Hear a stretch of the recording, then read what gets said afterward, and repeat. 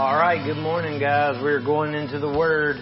Grab your Bible, jump to Jonah chapter 4, and that's where we're going to land today. Real quickly, just a reminder that next week is a membership class. If you're interested in being a member of the church or being a more committed part of our church and you want to know more, ask more, learn more, just jump in. That's what this is for. Let me know, let Josh know, just give us a shout, email, text, call, come, tell us when, tonight at church, whatever, that you want to be part of that so we can know what to plan for. It looks like we'll be able to do it in the new building, so that'll be cool. We got moved this week, so if you want to see now everything's just piled in there, but we got in the building. So hopefully we'll be able to do it in there and we'll see how it goes. But you need to let us know so we can be prepared for you if you want to do that. Again, that will be next week. I think around 4 o'clock is what we're planning right now. So, but that being said, reminder again, this is not church. This is me recording a video for you to jump into the Word with, as I unpack, the text here. But tonight's when we'll really pull it apart. So we want you to come be part of that and have some input. Share what's moved you, what's struck out to you, what you got questions about, all of that. That's what we do when we come together as church, because when we gather, that's when church happens. So if you want to come be part of that, we'd love for you to. We'll tell you how to find us. Hit us up on social media, email, website, however you want to do it. We'll tell you how to find us, and you can come and hang out with us and jump in the Word, man. It's a lot of fun. And then, within about a month or two, I think we're shooting for early January to go live in the new location. So when I keep saying live, it's going to be videoed, but I'm saying that instead of me standing here in this little stage setting, we'll be with a group of people. So that being said, we would love for you to come be part of that, and we'll give you more details when that comes around. Anyway, let's go into the Word. Jonah chapter 4. We've been talking about this series of I Can't Help How I Feel. And I don't know if you believe that's true or not. Do you feel like you can't help how you feel? Well, as Christians, like everybody else, we do have emotions, no doubt, but they should be controlled by God's design and not controlling us. So that's kind of where we're coming from. Today, we're going to talk about anger and hate. I call this Something to Hate, which is a funny title. And I know it sounds kind of scary. It sounds kind of negative. It sounds like I'm probably going to say something that social media is going to blow into a firestorm over. But don't worry, that's not the case. I promise that's not going to be what happens today. And it shouldn't be anything negative that you hear, I hope. But maybe you've been taught to hate. Not to hate, excuse me. Maybe you've been taught to hate. One of the two. Or maybe your life you've been taught not to hate anything, anybody, nothing. And that's probably a good practice, but I want to tell you what the Bible says today. So that's what we're going to do. Go to Jonah chapter 4. And a quick reminder, tonight we're doing an upper room. So that's what we call the Lord's Supper. It's the whole evening when we come together. Love for you to come be part of that. If you've been part of it before, you already know it's awesome. If you haven't, then we'd love for you to come be part of it. You can hit us up online. We'll tell you how to find us. And you'll be part of that tonight. So Jonah chapter 4, let's get into this, all right? Jonah chapter 4, I'm going to read the first few verses here. He says, but it displeased Jonah exceedingly. They're talking about God forgiving the people of Nineveh. We'll get to it. But it displeased Jonah exceedingly, and he was angry. And he prayed to the Lord and said, "O Lord, is not this what I said when I was yet in my country? That's why I made haste to flee to Tarshish, for I knew that you are a gracious God and merciful, slow to anger and abounding in steadfast love and relenting from disaster. Therefore now, O Lord, please take my life from me, for it's better for me to die than to live." And the Lord said, "Do you do well to be angry?" All right, let me pray. Lord, thank you for your word. It is awesome. I pray, Lord, that you unpack it for us. I'm just a voice, Lord, a sinful voice at that. And I pray you keep me clean, pure, especially in this time, that your voice would be heard over and above mine, because it's your word and not mine. I ask this in Christ's name. Amen. So April 20th, 1999. Maybe you remember that day. Maybe you don't. I do. Almost like 9/11 for a lot of us that do remember it. Very shocking day where people were standing in front of TV screens and blown by what they're looking at, in a similar way to 9/11. Like, how has this happened?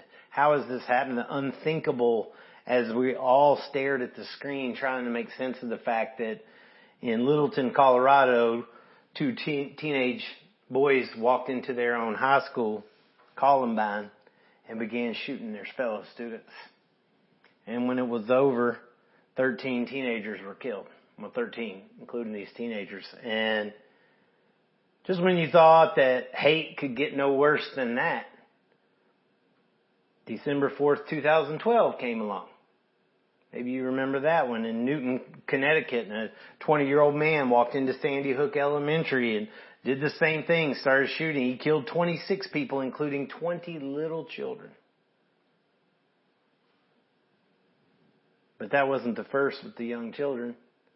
I don't know if you even know about this one.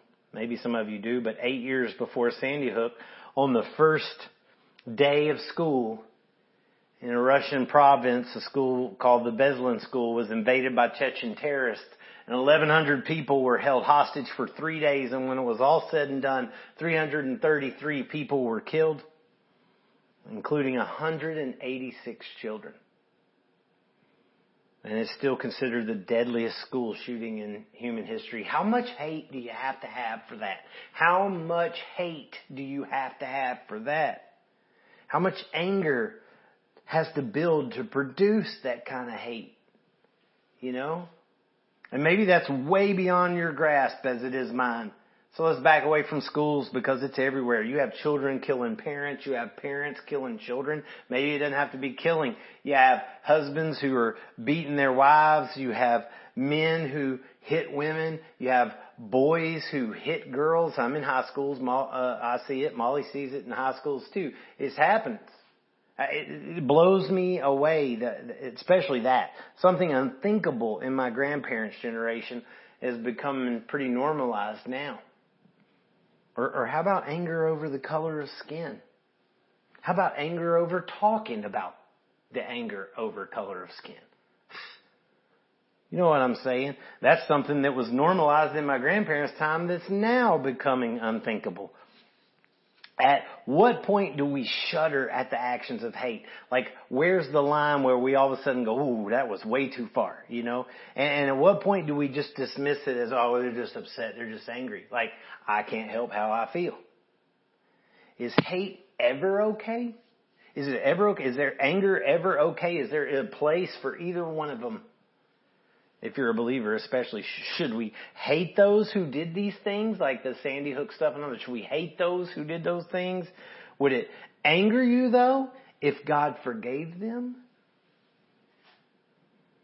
Just saying, what can we do about the hate in our own life, right? These are the things we're going to kind of wrestle with today. And I'll go on and say right up front, when we let anger and hate find a place in our heart, it will direct us towards irrational behavior, even at God.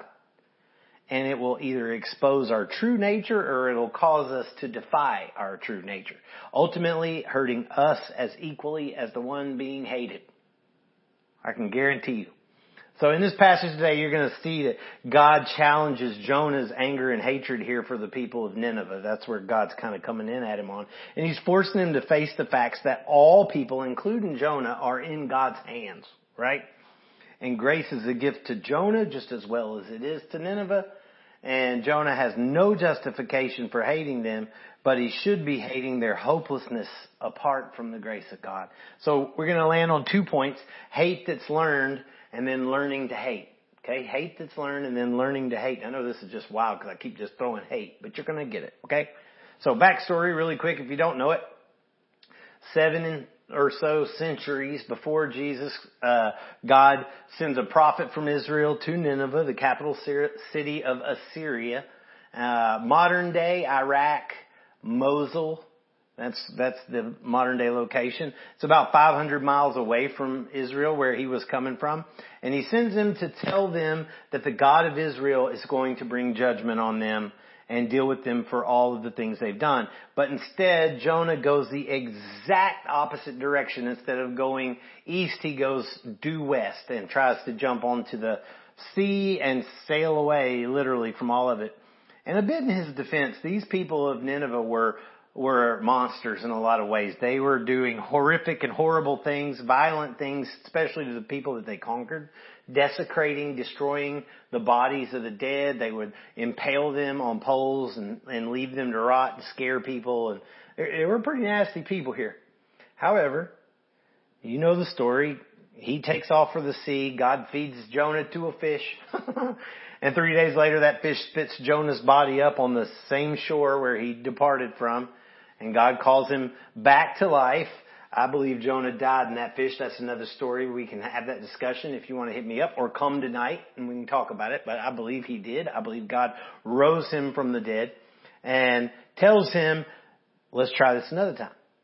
And so this time, thankful to be alive, Jonah goes and he preaches the best hellfire and damnation message he's ever preached in his whole entire life, all over Nineveh. But rather than attacking him as he's expecting, rather than persecuting him as he's expecting, the unthinkable happens. They repent.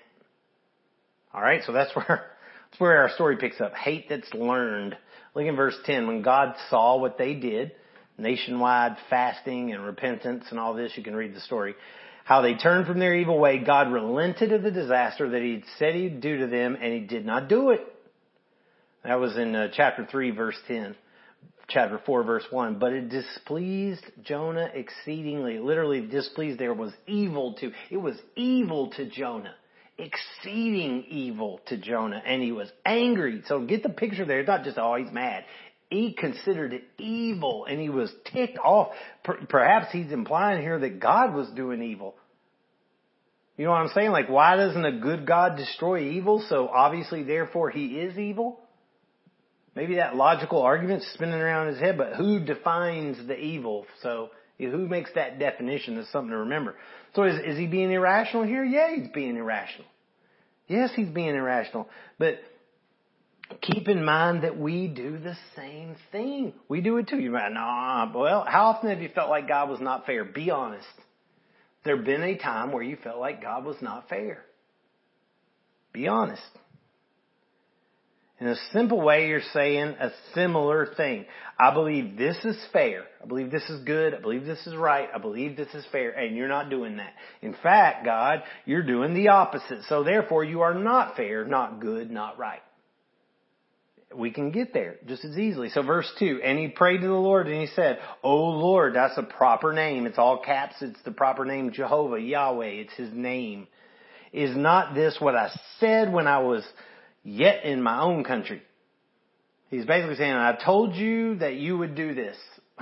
Think about that for a minute. Man, is he mad. He's not even making sense of his words. I told you that you would do this. Or to cut to the chase, saying, I knew you'd do that. I knew you'd do it. I knew you'd do that. Why is he so mad about it? Well, you made me look bad in front of these people. I went out and preached that you were going to judge them. And instead, no, you forgive them. You're making me look bad. Why, what else? Well, I preached judgment and then you let them off. I preached judgment. I preached judgment and you, God, let them off. Or, don't you know what these people have done? And he's right about that. Who knows what they might have done to him personally? Maybe he's lost family in some way. We don't know. He's got some personal, deep, rich hate there that we don't know about. But you know what they've done? And again, before you throw them under the bus, has there been anyone in your life, I want you to listen to me now, has there been anyone in your life that's hurt you? And I'm not talking about said something bad about you. I'm talking about hurt you bad. Like maybe even in unspeakable ways. Maybe things that only you know, secrets that you've harbored or hold inside and suffer with and probably ruined much, if not all of your life. Maybe you feel like that. And the anger with that person is so deep.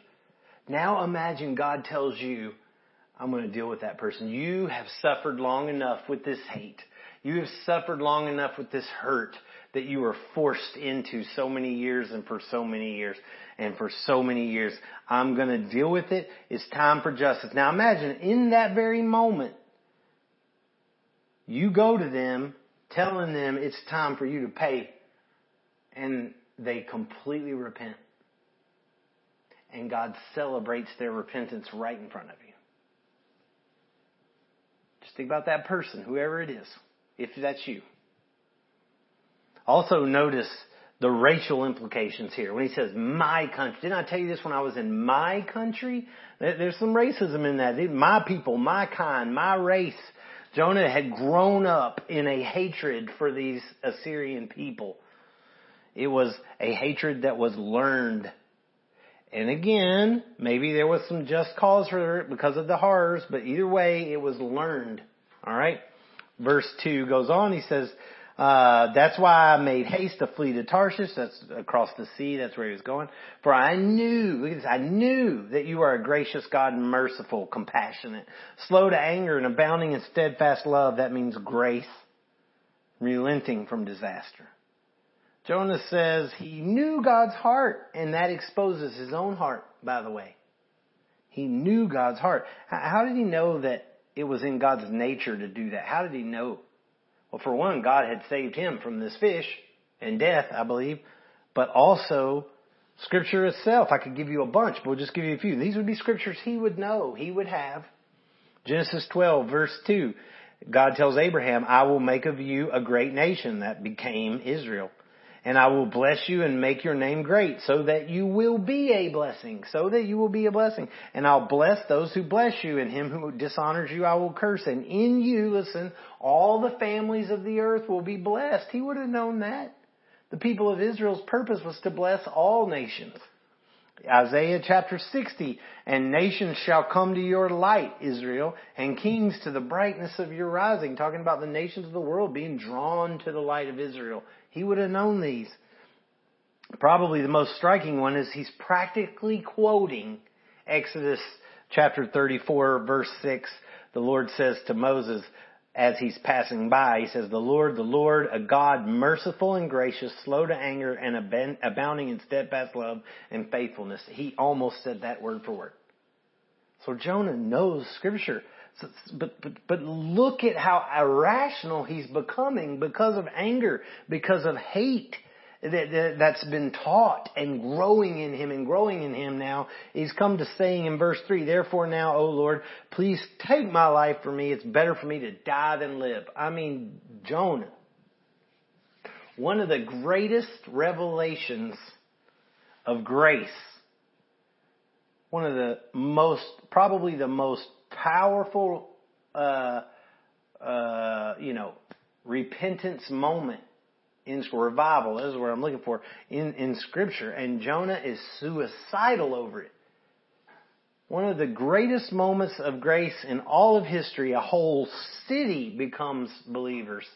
And Jonah is suicidal over it. Jonah is bold, he's patriotic, he's proud when he thinks God's going to crush his enemy. But furious when he finds out God loves him instead. Now I wonder what application we can pull from that. Leave it at that. Verse 4. And the Lord said, do you do well to be angry? God literally saying, yo, check yourself, bro. Hey, check yourself. But I love that he formulates a question here, not a statement.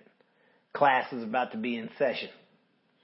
Verse 5, Jonah went out of the city and he sat at the east of the city and he made a booth. That's a shelter made out of branches, like a lean-to where you lay the branches up and kind of sit like in a little triangle on the ground with some branches over you. For himself, and he sat under it in the shade till he should see what would become of the city. So he's shading himself with these sticks. The sun's still coming through, but he's trying to kind of shade himself here with these sticks. And he's waiting to see what's going to happen. It's almost like he's sitting down and waiting for God to see the error of his ways and straighten this thing out and rain down Sodom and Gomorrah hellfire on him. But instead, God brings the classroom around Jonah right where he sits. So this man who's hate that's been learned, now you're going to see learning to hate. Look at verse 6. Now the Lord God appointed a plant, a vine, and made it come up or ascend over Jonah, that it might be a shade over his head, to save him from his discomfort. The word discomfort's evil. So Jonah was exceedingly glad because of the vine. So lesson number 1. This is grace right here, Jonah. This is grace. A vine that you had nothing to do with, that God caused to grow, a vine that shelters you from the heat of the sun, even though you certainly haven't earned the comfort and peace that's come from it. The vine appointed and grown by God has given that peace to you and that comfort to you, even while you are bitter at Him. That's grace, Jonah. Jesus is that vine. John 15, Jesus calls Himself a vine. Jesus is the one who covers us and takes the wrath of God that's meant for us because of our bitterness at Him. But watch this. Lesson number 2, verse 7. But when dawn came up the next day, God appointed a worm that attacked the plant so that it withered. When the sun rose, God appointed a scorching east wind, and the sun beat down on the head of Jonah so that he was faint. So God brings this scorching hot wind that's blasting him in the sand, and He causes the sun to be more intense on the head of Jonah until Jonah's about to faint. And he asked, Jonah does, begged is the word there, begged that he might die, and said, is it better for me to die? It is better, for me to die than live. Still saying the same thing. Lesson 2, you forget. It's the vine that shades you from suffering. That apart from God's vine, suffering is all you have to look forward to. Now, this is heavy, but it's reality. It's all you got to look forward to. He's portraying hell here, I believe, in a really powerful way. Apart from the grace of God, apart from the shelter of the vine, total exposure to the scorching. The worm He mentions there that comes and eats it. Jesus describes hell as a place where the worm never dies. You can look it up, but Mark 9 is one spot where He uses that phrase 3 times. But He makes it personal. He says their, T-H-E-I-R, their worm never dies in hell. Just as Jonah had a worm, these people who are suffering in hell have a worm that I believe constantly devours that vine in a sense. That it never dies. It's always there to eat back the shade from the scorching. There's no vine, no grace of Christ to shelter you from the wrath of God there in that place. And the desire to die is there, but you can't. It's eternal. And here sits Jonah feeling the weight of that. Lesson number 2. And then lesson number 3, verse 9. But God said to Jonah, do you do well to be angry for the plant? And he said, yes, I do well to be angry enough to die. Still pitching a fit. And the Lord said, you pity the plant for which you did not labor, nor did you make it grow, which came into being in one night and perished in a night. And should I not pity Nineveh, that great city in which there are more than 120,000 persons who don't know their right hand from their left, and also much cattle? There's a lot of debate about that. I'm not getting all that now. Take for the point, is a huge city with a lot of people, a lot of livestock, a lot of life in this city. Lesson number 3, never forget that the same grace that comes to you is available to whomever God extends it. And it may make you angry that He would grow His grace over them. That He would grow His grace over him, over her. It may make you angry. But it's not your grace to grow, it's His. Do you have a right to be angry at the very one who's given you relief from the suffering of sin? Do you have a right to be angry at the very same one that's given you relief from the suffering of sin? So, if Jonah wants to be angry at something, wants to hate something, rather than the people of Nineveh, rather than God, rather than the vine, hate the suffering. Hate the scorching. Hate it enough that you don't want anybody to ever see it. Hate the threat of hell for those who refuse Christ. Hate the sin that leads people there. Hate the rebelliousness that clings to that sin. Hate that they're lost. Hate the devil that's leading them headlong into that place. Jude 23 Jude only has one chapter, verse 23. Save others by snatching them out of the fire. To others show mercy with fear. Listen, hating even the garment that's stained by the flesh. Even the garment that has the smell of sin on it, hate even that. How would Jonah's response have looked if he'd hated sin like this, like what James is talking about, and was more interested in snatching them from the fire by preaching this warning and judgment? What would it have looked like then? Rather than being miserable and wanting to die here, he would have been celebrating a miracle. Instead, those he hates are celebrating a miracle, and he's suffering in the scorching sun and sand. Instead of celebrating with God, he's angry at God. And rather than being celebrated for bringing the grace of God to these people, he's getting a hard, solid education in what grace really means. And this is almost always the result of anger and hatred. Almost always. The extent of the suffering falls back on us who hate. The anger becomes irrational and misplaced, and we find ourselves getting schooled the hard way on what we should already know. Now, before you run off and start hating sin and getting all full of righteous anger, consider one other thing. Let's throw in here really quick. James chapter 1, verse 19. Know this, my beloved brothers. Let every person, listen, be quick to hear, slow to speak, slow to anger.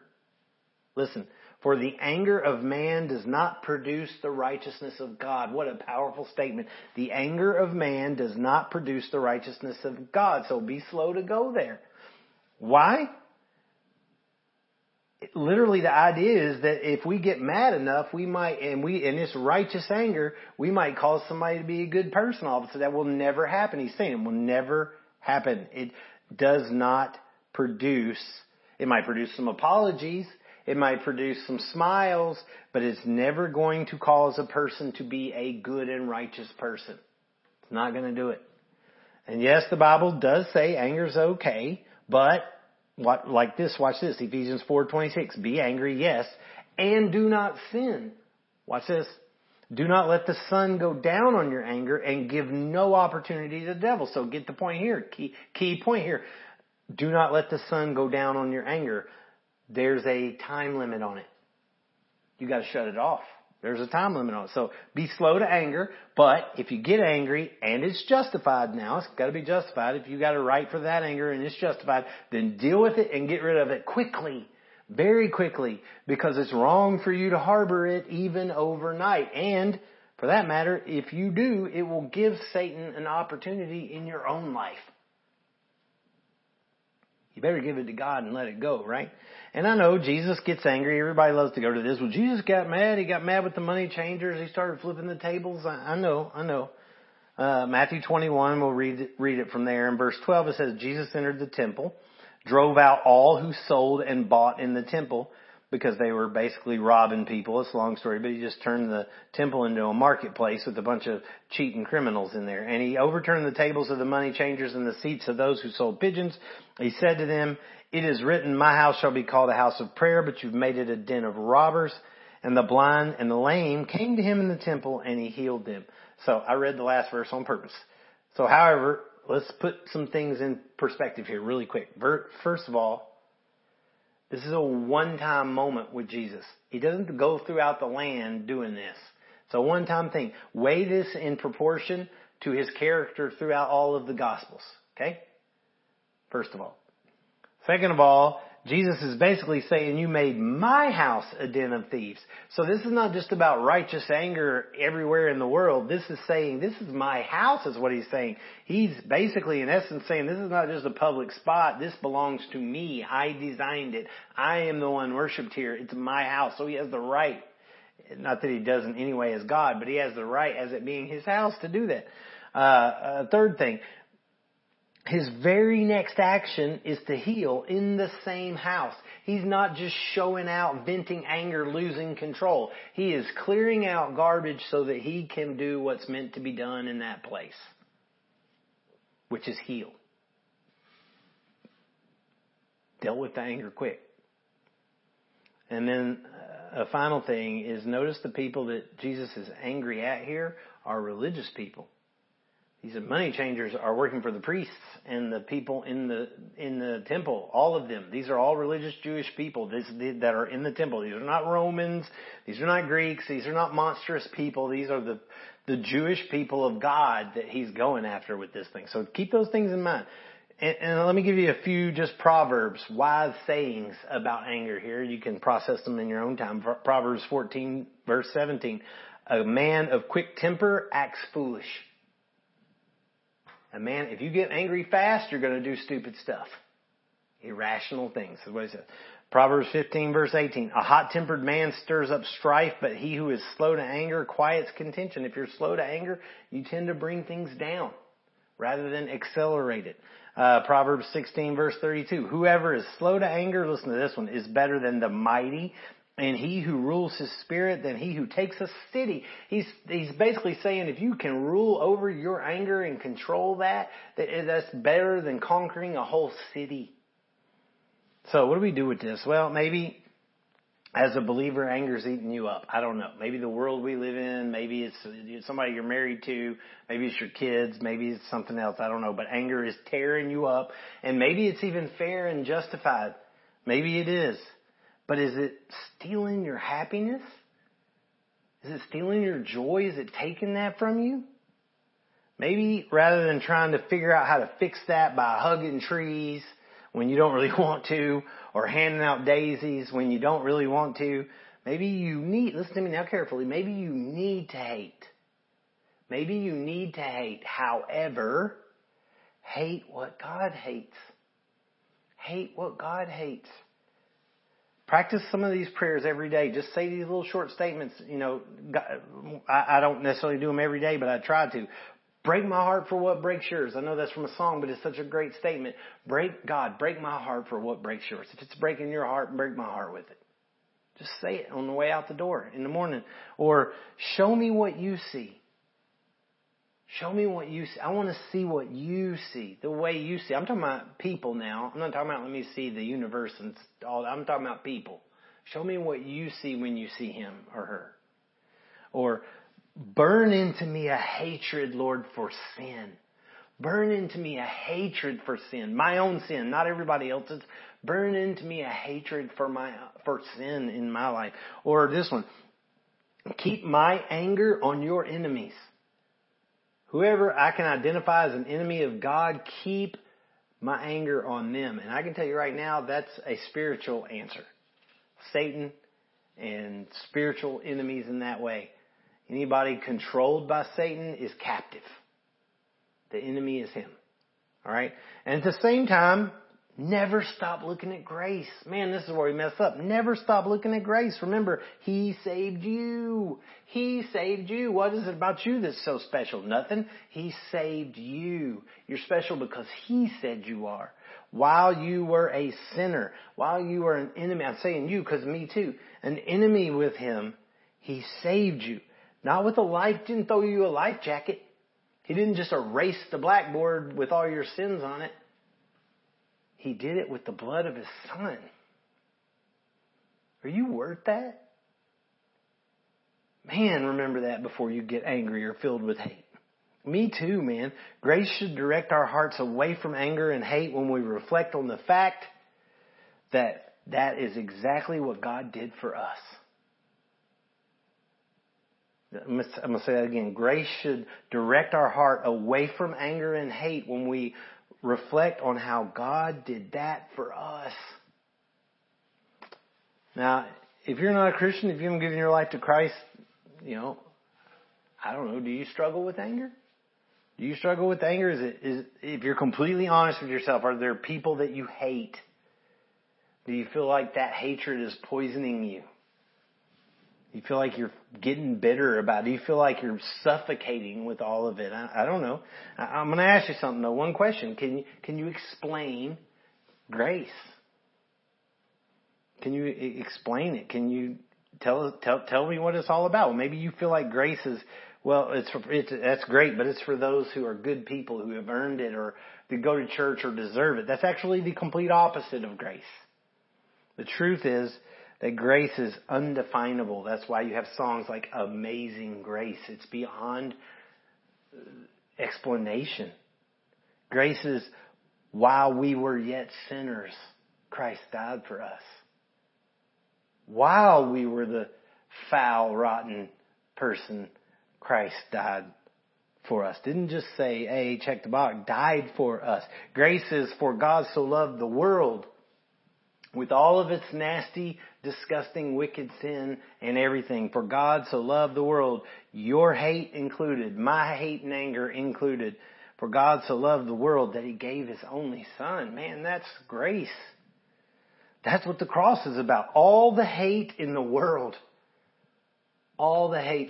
focused on one place, on one person, and nailed to a cross. The vine. Nailed to the cross to shade all of that suffering and suffocating heat of sin from us. Those who can turn to that by faith. Freedom, forgiveness, hope, being clean, being pure, being full of joy. Those are the things that come with it. It's accessed by faith. And it's like this. Can you admit who you are? Hey, I'm a sinner. You know what? I own it. I can own that. I know I am. I'm a sinner and I don't want to be. I want to repent. I want a different life. Can you do that? Can you admit who you are? Can you believe in who He is? The living, true one and only God who created all things. Can you believe in that? Who conquered death?